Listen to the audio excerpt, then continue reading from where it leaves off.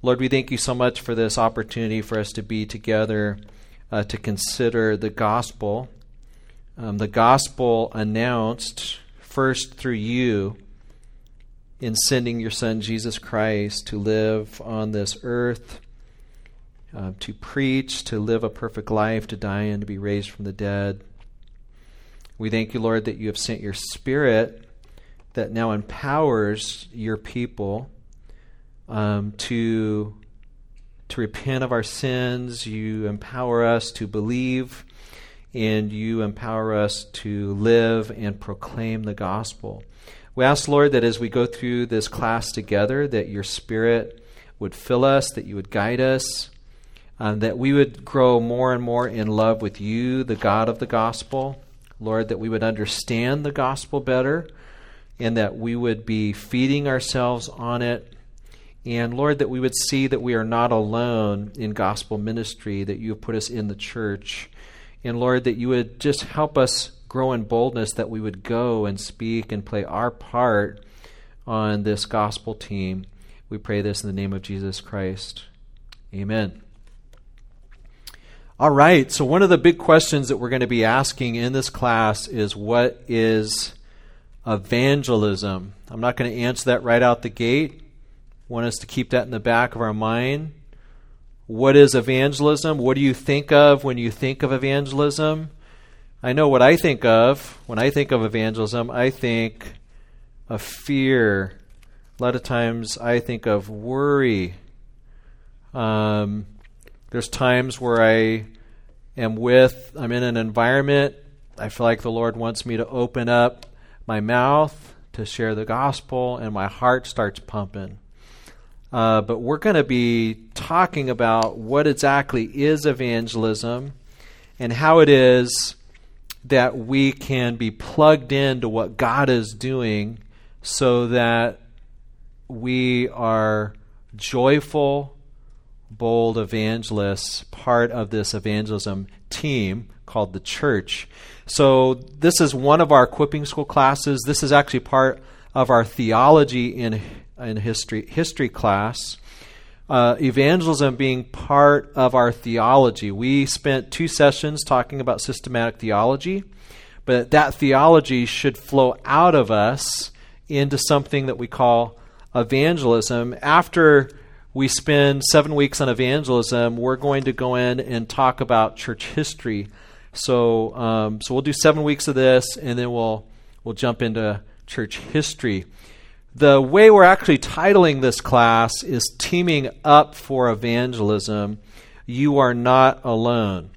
And if you get nothing else out of this class, what I would like you to understand is that evangelism is a team sport, that you have not been saved to be by yourself. You've been saved by a God who's put you into a body, and you're now part of a team. And as part of that team, you've been gifted with gifts that are used to build up the rest of the body, including bringing more people into that body.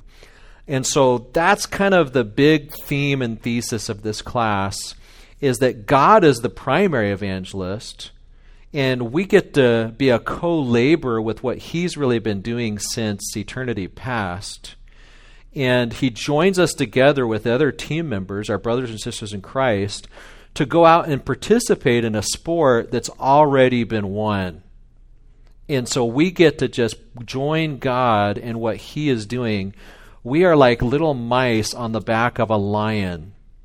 And this lion is moving, and this lion has won, and we get to go along with the victory and be a part of what he is doing. That's kind of the big picture of this class.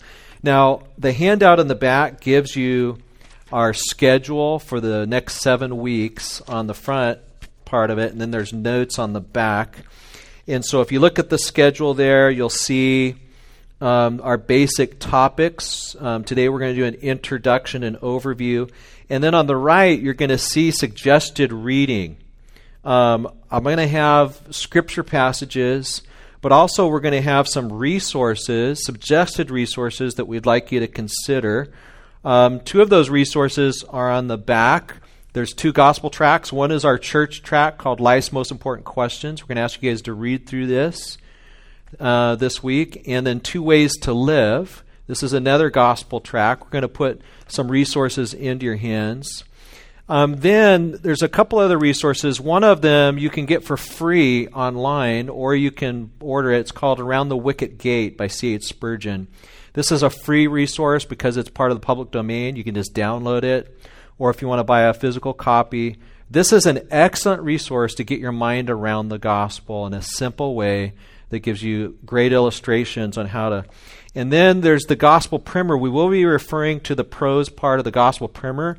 This is like the longer version, but we have copies that you can get at our table or on the way out. Just get the short prose version. We're going to ask you guys to read through the short prose version for part of this class. So that gives you the kind of overview. We'll be spending a lot of time in the Bible, but referring a lot to these particular resources as well. Let's go ahead and jump right in. Open to Ephesians 2, verse 8. Ephesians 2, verse 8. And I want to share with you a verse that I preached this last Thursday at UCR. There's a number of us that go to UCR on a pretty much weekly basis. And I go to a particular corner where students park, and they have to walk under this bridge, and then they come to this stoplight, and the light, they're gathered there. Anywhere between 20 to sometimes 70 students and professors are all waiting to cross the street. And they're only there for about 60 to 120 seconds, depending on whether anybody remembers to hit the button or not. And so I come prepared to preach a very quick gospel message to expose people to the gospel. And this is the passage that I preach through in just a few seconds. I'm going to try to do it right now. The Bible says, "For by grace you have been saved through faith, and that not of yourselves. It is a gift of God." You know, the gospel, the good news that we have in the Bible, is a free gift of God. That God has sent His Son, Jesus Christ, to the earth to give salvation freely to people who would simply believe. Let me just give you a physical illustration to help you understand this. God has given us all bodies, I see here. And you know that God built into your body a thirst recognition mechanism. You never had to go to college to learn that you were thirsty. Your body suddenly feels thirsty and you want to drink. And guess what? God put you on a planet that's full of H2O. Good thing we weren't born on Mars. There is water everywhere. In fact, there's some water right here on my back pocket. I was wearing it in my back pocket the other day. I have water right here. And so God gives us thirst recognition mechanism. He gives us water. But you know what? I can look at the water and still not quench my thirst. I must drink in order to get the water. But guess what? The Lord has given us bodies that all I do is I put the water up to my mouth knows what to do, my tongue knows what to do, I've got swallowing mechanisms, it brings water down to my stomach. I don't have to think about how to send the H2O throughout my body, it just works on its own. This is all God's grace. God gives us water, He gives us thirst recognition mechanisms in our body, we drink, and it sends the H2O throughout our bodies. In the same sense, God has rained Jesus Christ down from heaven to the earth to live a perfect life, died on the cross, was raised from the dead, so that if we would simply drink Jesus into our lives by faith, He can quench our spiritual thirst, save us from sin, Satan, and hell, and for Him to have an eternal life here on the earth and in heaven. Would you believe in the Lord Jesus Christ today? Now, a lot of times the light would change when I'm about halfway through that, and so I have to move quickly. But I'm just trying to expose people to the gospel, people who they didn't come to that stoplight because they wanted to hear about Jesus. They came to that stoplight to get to classes that they're intending to take, but now they're getting exposed to the gospel. So let me ask you guys a couple questions. What would possess somebody to stand on a corner and talk about Ephesians 2:8?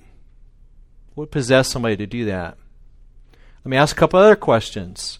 Because I was standing on a corner this last Thursday talking about Ephesians 2:8, how does that make you feel? Do you feel guilty? Do you feel like if I don't go do what Pastor Mike did this last Thursday, God's not going to like me? Do I have to go stand on a corner at UCR in order to earn God's favor? Do I have anything to offer whatsoever? What do you think about somebody preaching the gospel out in a public place? Does that even work today? Is that biblical? Aren't we just scaring people away? Is that the only way to share the gospel? Is that one way to share the gospel? Is it a biblical way to share the gospel? What is God's role for you? And how does anybody even open up their mouth to talk about something so foolish as the gospel, let alone preach it? And what's the terminology that the Bible uses when it talks about evangelism? Does the Bible, does it commend the preaching of the gospel? Do people have to be out in the open air? Can they be in their homes? And what exactly really motivates? What's the ultimate motivation to want to go out and share this message? Do we motivate people by guilt? Do I motivate you simply by saying, hey, if you don't go out and preach the gospel, everybody's going to go to hell and it's your fault? Does that motivate you to preach the gospel? What ultimately motivates us to want to open up our mouth and say things that are going to cause some people to not like us and other people to be so thankful that we did open up our mouth to preach the gospel? Those are some of the questions that we're going to try to answer in this class. And just so you don't think that, wow, Pastor Mike is this really bold, amazing evangelist, let me just tell you the other side of the story. That reality is, I got saved from a live-in babysitter who never did any kind of open-air preaching that I know of. She just trusted the Lord, came to live in my home when we were kids. I was 8 years old, and told my dad, I'll come work for you if you let me talk to the kids about the gospel. He said, as long as you don't talk to me about it, you can talk to the kids about it. And she preached the gospel to us every day for about 5 years. And I heard the gospel every day I came home from school. Every day when I got up and she made me breakfast, I was hearing about the gospel from this New York lady from Buffalo, right? And it didn't sink in all at once. There are many times that I called upon Christ, but it wasn't until I was 14 when she had me come in and watch Chuck Smith on the television that finally the lights went on and I went into my room and I called upon Jesus Christ as my Savior. And I'm so thankful that this New Yorker lady who didn't know how to drive, who hadn't yet learned how to quit smoking, who drank coffee like a bandit, loved Jesus Christ, shared the gospel with me, and God opened up my eyes to believe. And then I began to go out, and as Christ had saved me, there was something in me where I did want to talk to other people about what had happened to me. I didn't quite understand the gospel yet, but there was something in me that wanted to tell people about the gospel. I remember right after becoming saved, our band went on a band trip up to San Francisco. I brought a bunch of Bibles with me. I didn't know much about the gospel, but I asked for people to pray for me, and I went and I started passing out gospels in San Francisco on the street. I don't know what possessed me to do that kind of thing. But one day I was talking to one of my friends. His name's Dale Davis. He might listen to this Sunday school class. And I'm talking to him about the gospel in our room. And Dale, he was 14, I'm 14. Dale was a guy that got under my skin. And I don't know what we were talking about, but I'm talking about Jesus. Next thing I know, I slug him. I punched this guy in the face.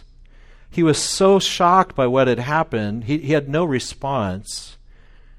I want to commend to you or say to you that that's not the best method for sharing the gospel. But crazy thing is about a year later, Dale came to know Christ, and he was part of our Bible study on our high school campus. No thanks to me, right? And then it was, I think, that same year, in January, I'm walking home from school with a friend named Robert Shelton, telling him that Jesus Christ is returning in January 1984, and he better get right. You better get right with Jesus because Jesus is coming back. So now I'm a false prophet. Fast forward a few years later, I'm playing in a Christian rock band because I think, I don't know, we're going to get big or something. I'm dressing like Bono, and I stand upon the stage, and I'm so nervous. I'm trying to talk to people about Christ, and I was 4 sentences ahead of myself, and I asked people to receive Satan into their life. And I had no idea what I'd said, but I saw all these smiling faces suddenly stop smiling. Again, false doctrine. It was a mistake, right? And so, but I look back and I'm like, look at all of these mistakes and trip-ups. And I can't tell you how many people I wanted to share the gospel with but wouldn't because I was so afraid, just wouldn't open my mouth, walk away feeling guilt and conviction. Why didn't I share the gospel? So many times talking to people and feeling like I gave the wrong answer or didn't give the right answer. I can remember talking to people, starting off calm, and before I know it, I'm in an argument, and I'm trying to argue somebody into the kingdom. I'm like, what was that all about?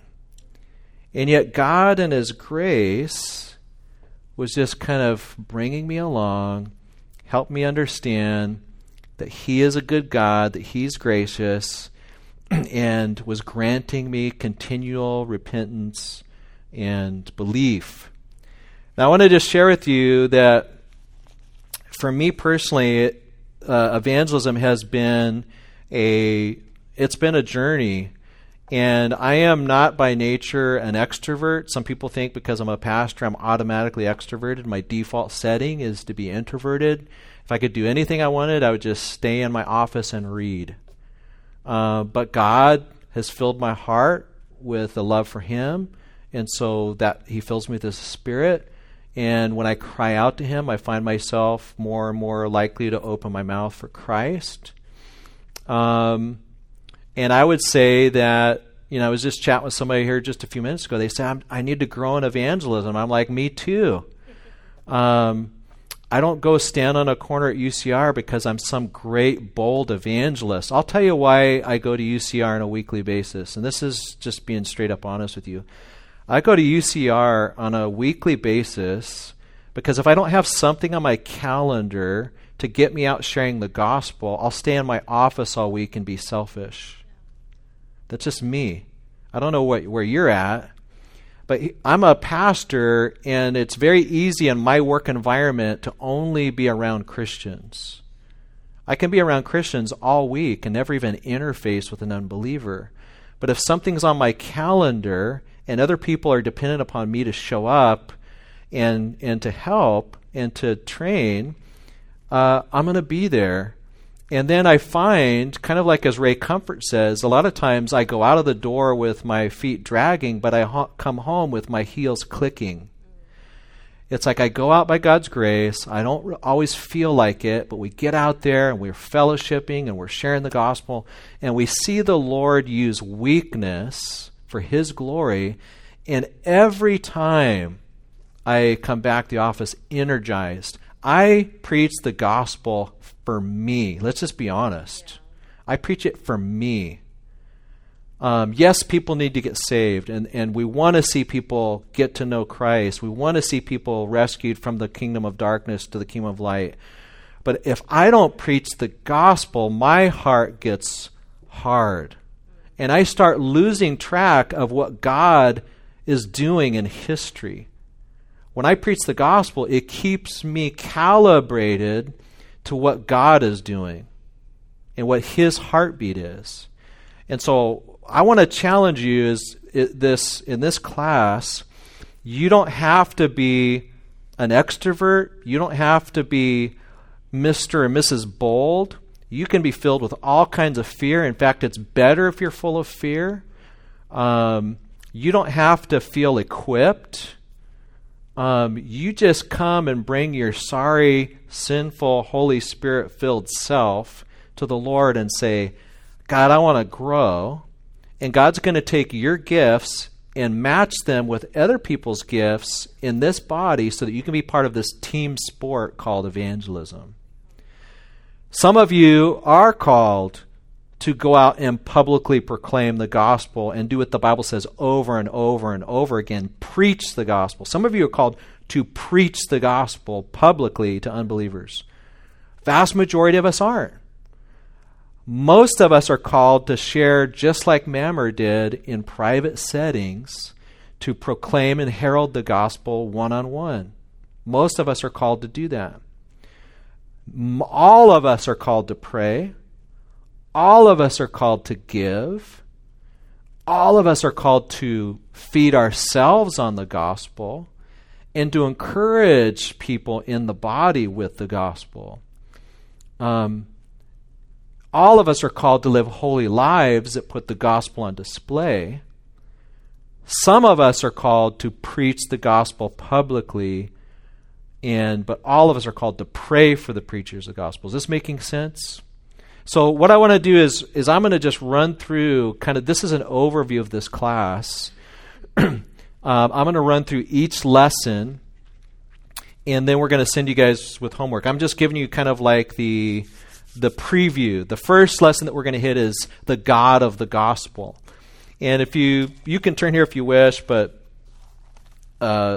Exodus 34 is a passage that I was reading this week and meditating on. That's another thing we'll talk about, is the importance of sharing in your gospel. Do you know that passage?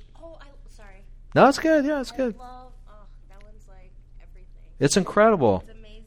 So you have basically, remember Moses says, Lord, show me your glory. He says, I'm going to come and I'm going to put you in a rock, and I'm going to hide you, and then I'm going to proclaim my name to you. He says in verse 6, the Lord passed before him and proclaimed, the Lord God, right? Merciful, gracious, long-suffering, abounding in goodness and truth, right?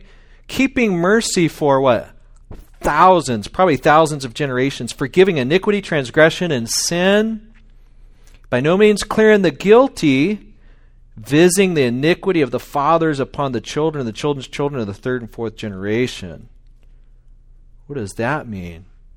This is God declaring who He is. He is the Lord, the self-existent one. He is God, and as God defines Himself, notice where He starts. He starts with some really good stuff.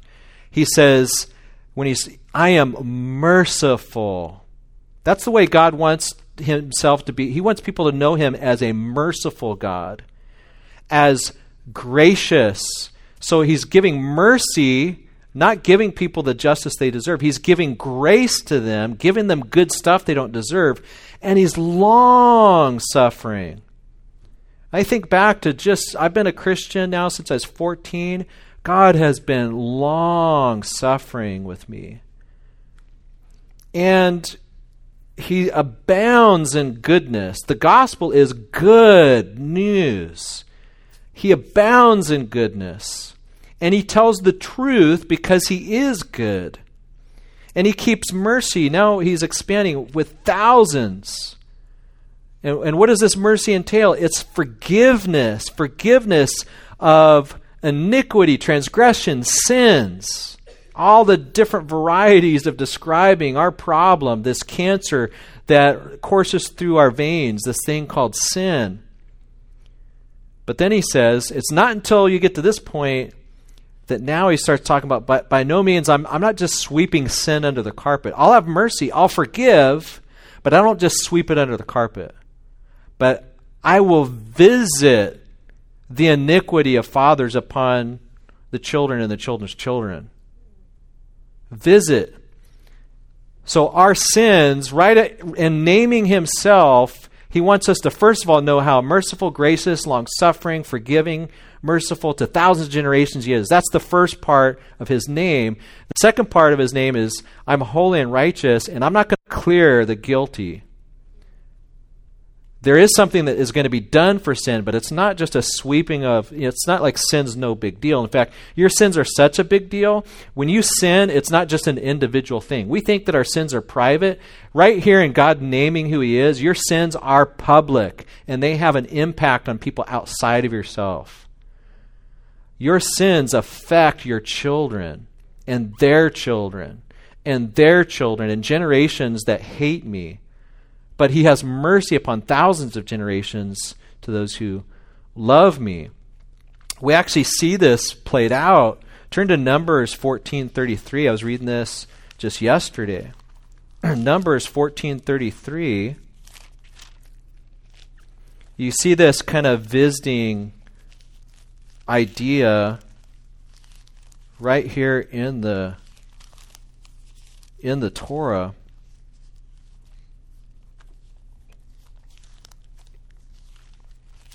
So in Numbers 14:33, you've got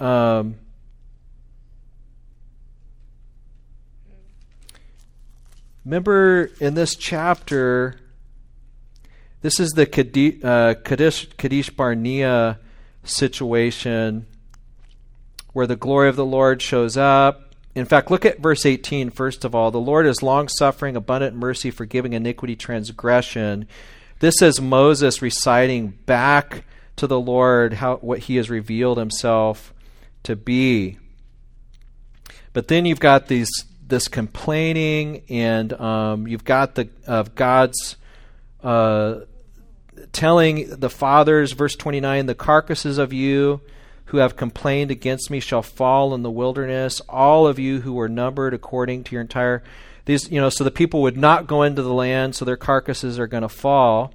Verse 31, but your little ones, whom you said would be victims, I will bring in, and they shall know the land. But verse 33, and your sons shall be shepherds in the wilderness for 40 years and bear the brunt of your infidelity or your whoredom until your carcasses are consumed in the wilderness. This is part of what it means for iniquity to be visited upon the children to the third and fourth generation. Israel would not go in and take the land. They come back and complain, except for Caleb and Joshua, right? They complain against the Lord. God says, your carcasses are now going to fall, and your children are going to see you die. And you are all worried about them, but now they're going to bear the brunt of your lack of obedience and lack of belief. They're going to watch their parents die, person after person, and they will bear the brunt of your infidelity. Our sins don't just affect us, they affect our children, as we see put on display right here in Numbers 14. But the good news is, and we won't take time to this, we'll get to this later, Psalm 90, God is still gracious even to the generation that he pronounced this judgment upon. And he's still gracious to the children as they go in to take the land. And so the God of the gospel is a God of mercy. He's gracious. He's long-suffering. We want to front-load the God of the gospel with that. That's who he reveals himself to be. But he's not going to sweep sin under the carpet. He sends Jesus Christ to die on the cross to bear the wrath, and then he deals with us on that basis. But if we don't want the manna that comes from heaven, then we will have the judgment fall upon ourselves. So this is the God of the gospel. And by the way, when we get to this lesson, we'll look at John 17, and we'll talk about how as God reveals himself. This is a God who's triune. This is a father and a father who delights in his son, and a son who delights in the Father, and a son who sends the Holy Spirit so that we would be empowered to go out and share the gospel of grace. This is what God's doing in history. John Piper says this, all of history is moving towards one great goal, the white-hot worship of God and his Son among all the peoples of the earth. Missions is not that goal, and we could even say evangelism is not that goal. It is the means for that reason. It is the second greatest human activity in the world. Everything is flowing to the worship of God. When we get to the end of history, everybody's going to be worshiping the Lamb. Yeah. Worthy, worthy, worthy. There will be people from every tribe, tongue, and nation that will be there.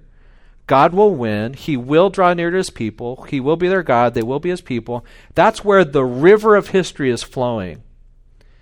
And if the river of history is flowing towards God and the Father's delight in his Son, then why would we want to be involved in getting nostalgic about manure, as Paul would say?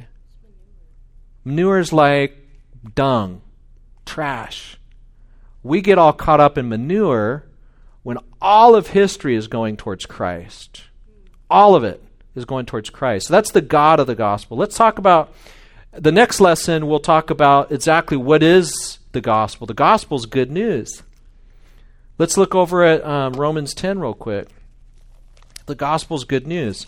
So we've got the God of the gospel. God reveals himself as merciful, gracious, long-suffering, abounding in goodness and truth. He's forgiving, having mercy upon thousands. How does he communicate this message? He communicates it through good news. Look what the scripture says. We'll take a look at verse 4. For Christ is the end of the law for righteousness to everyone who believes. Look at verse 9. If you confess with your mouth the Lord Jesus, believe in your heart God raised him from the dead, you will be saved. For with the heart one believes unto righteousness, with the mouth confession is made to salvation. Whoever believes on him will not be put to shame. Look at verse 13. Whoever calls upon the name of the Lord shall be saved. How's that going to happen, though, in reality? Well, there's something that needs to be preached. Verse 14. How then shall they call upon him? How are they going to call on Christ in whom they have not believed? How shall they believe on him in whom they have not heard? How shall they hear without a preacher?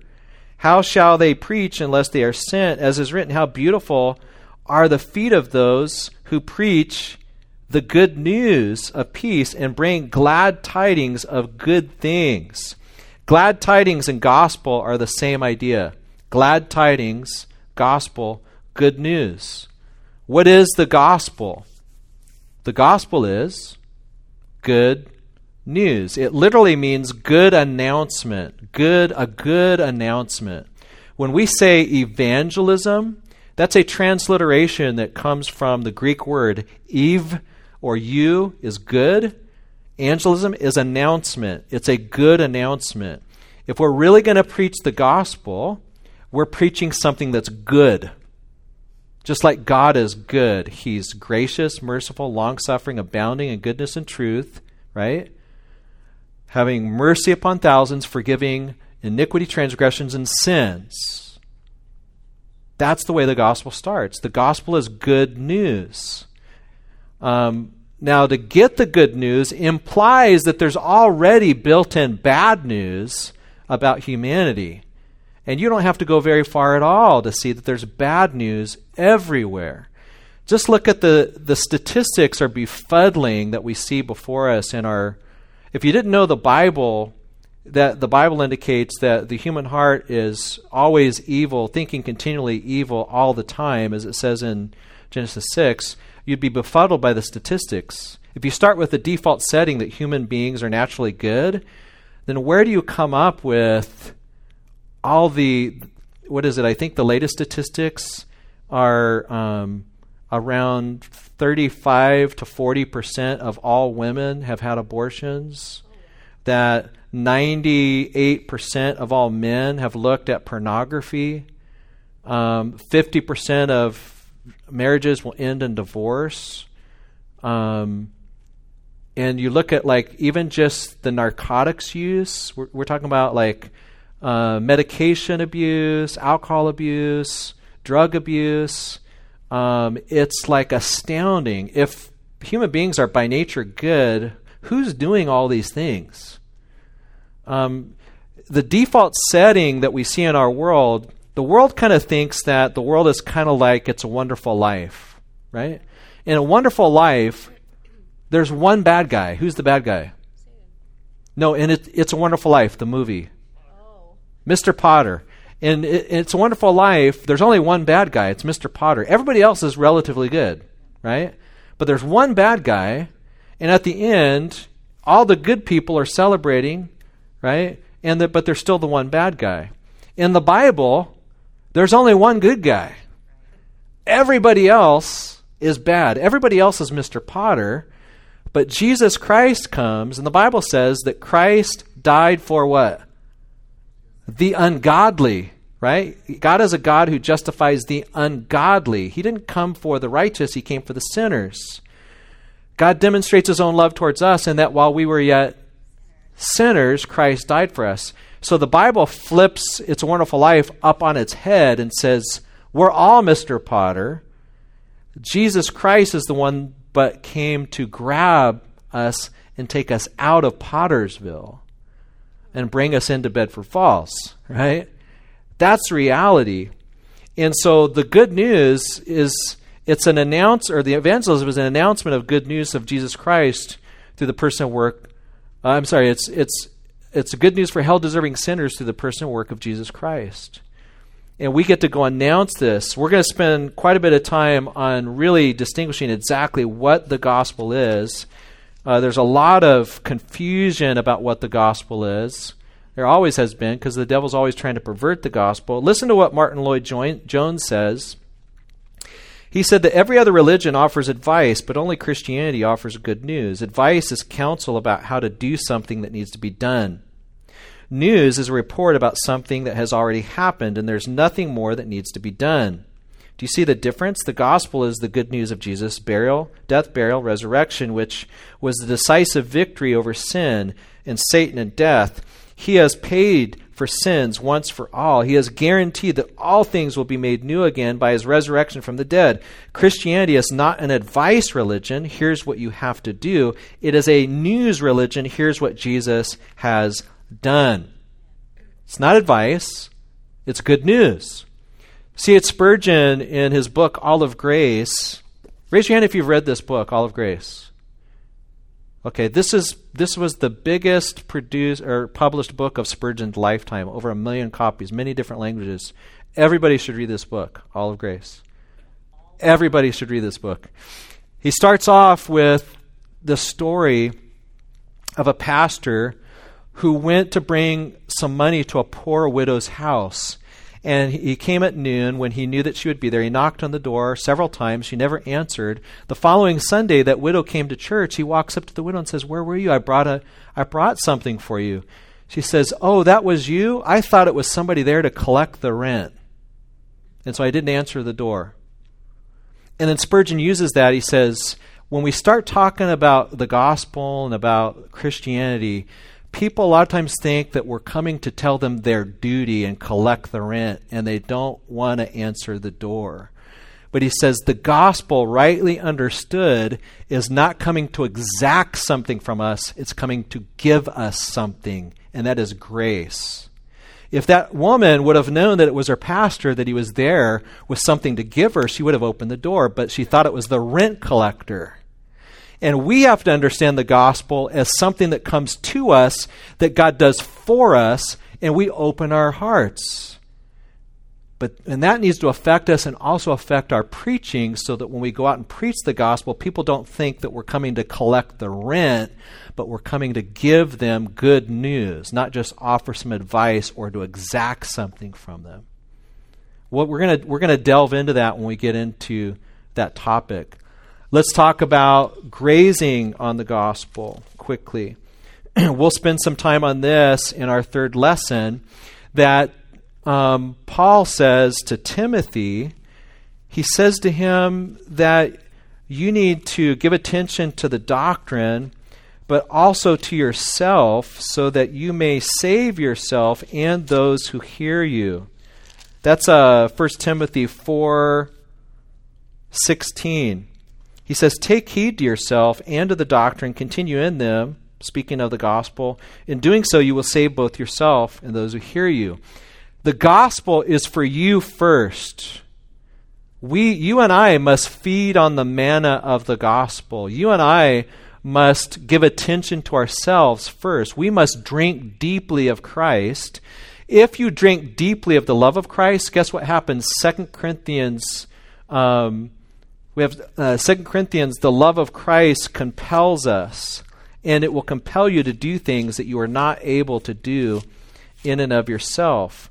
When you get filled up with the idea that the Father, as the Father has loved the Son, so the Son loves you, that's what gives you the motivation and the power. 2 Corinthians 5:14, for the love of Christ compels us, because we judge thus, that if one died for all, then all died, and he died that we should no longer live for ourselves, but for him. What is it that's going to motivate us to go down that river of history and want to live for Christ rather than ourselves? It's not when we think that God's coming to exact rent from us. It's when we understand that God has come and He's loving us through Christ, and that overwhelms us with the expulsive power of a new affection to no longer live for ourselves, but to live for Him who died for us. We get this backwards. We're going to try to make sure that we don't get that backwards. Fourth lesson, we're going to talk about the gospel group. That this God of the gospel who's come to bring you good news and He feeds you on the manna of the gospel has not left you by yourself, but He's put you on a team. We're going to spend a little time here in 1 Corinthians 3 where Paul is rebuking the Corinthians about saying, I'm of Apollos, I'm of Cephas, I'm of Paul. But he reminds them that we're all really co-laborers with God Himself, that God is the ultimate evangelist, right? This whole gospel thing didn't start with any of us here. It's really God who brings the increase. You know, we water, somebody else plants, but it's God who brings the increase. 1 Corinthians 3:9, for we are God's fellow workers. Guess what? If we're just coming alongside working with God, working with Christ, that's like playing on basketball with LeBron James times 5,000. I mean, imagine playing on a team where LeBron James is the main guy. You just get called up for one game, and people come up and they say, oh, you guys played such a great game, and all you did was sit the bench. And you just watched LeBron. But it's worse than that. Not only that, we were doing things destructive, that we're throwing water on the court, and our sins are messing things up. But He's still going to win, right? God is the one. He's the evangelist. For God so loved the world that He sent His Son into the world. And then we get to be co-laborers with Him, and we just kind of join on His coattails, right? And then so what glory is there to us? Paul says in 1 Corinthians 9, I got drafted into this thing, so there's no pay or glory to me. I'm just doing my duty. But we get put into this group, and every one of us in this room, we have gifts.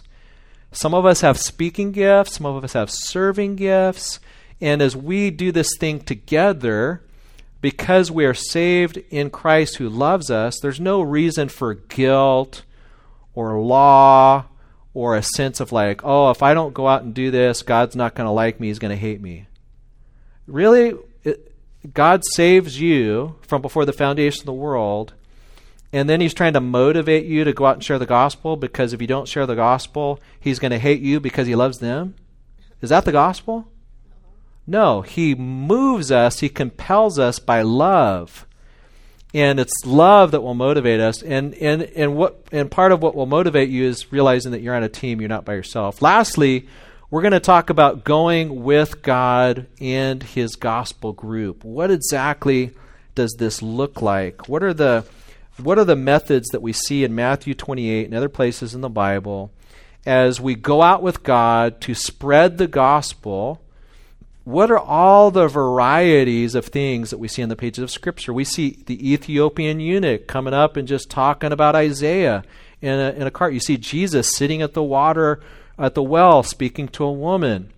You see Paul going out and preaching in the market, commanding people to repent. You see all different varieties, but what you see consistently is that people are preaching the gospel, they're declaring the gospel of the King, they're telling the gospel, because the gospel is ultimately for people's good, and so it's not a kind of, hey, would you like to think about this? It's a command. We go out and we preach it because it's what people need. If a house is burning down and there's a bunch of people in the house, you walk in the house, you don't say, hey, I was wondering if I could share a little something with you. Do you think you might want to get out of the house and escape the fire? No, you come in and you herald it, It's good news. There's a path right here. We can get out of this burning down house. I've got great news for you.